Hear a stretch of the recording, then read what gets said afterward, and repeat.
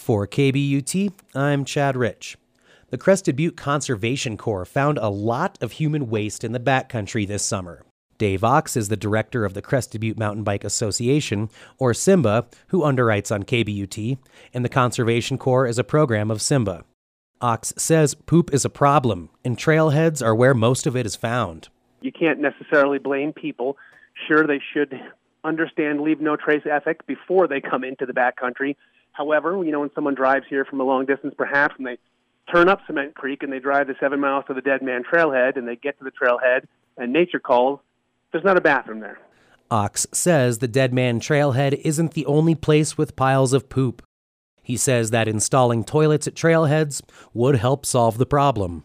Some people don't move more than 2 feet away from a trailhead or even a trail to do their business, which is a little bit disturbing to see. Again, especially understanding that these people are coming into the backcountry, they should understand some basic backcountry etiquette, including leave no trace ethic, where they would walk 100 or 150 or even 500 feet away from a populated or used area, dig a hole and do their things.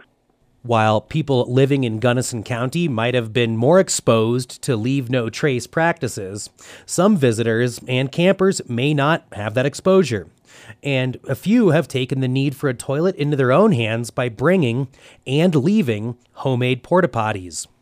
Constructing a toilet, bringing a toilet all the way out here, using it, and then just leaving it the way it is disturbing, as is folks leaving in plain sight their toilet paper and their human waste.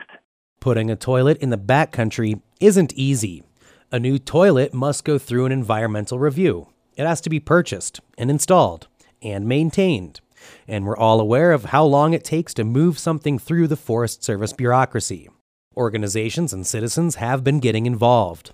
The Rocky Mountain Biological Lab and Crested Butte resident Sally Johnson have been working to bring a composting toilet to the remote West Maroon Trailhead. But the high elevation of the trailhead requires special treatment of human waste. So that solution is still in the pipeline and not yet on the ground. Ox says that in the meantime, signage at trailheads should educate people, but some people you just can't reach as much as you can get in front of them with signage or get in front of them with leave no trace ethic even. Some people are just going to take the easy way out. And again, the easiest thing would be having a toilet right there in front of them. They would do the right thing. Give them the right thing and the right tool to use, and they'll use it. Ox says he hopes the poop problem can be nipped in the bud before it gets worse. The Conservation Corps was designed to better steward the backcountry, maintain and improve trails, educate campers and recreationists on low-impact and leave-no-trace ethics, help with parking at busy trailheads, and, apparently, fill other needs, such as protecting natural resources, by removing human waste in the backcountry. Chad Rich, KBUT News.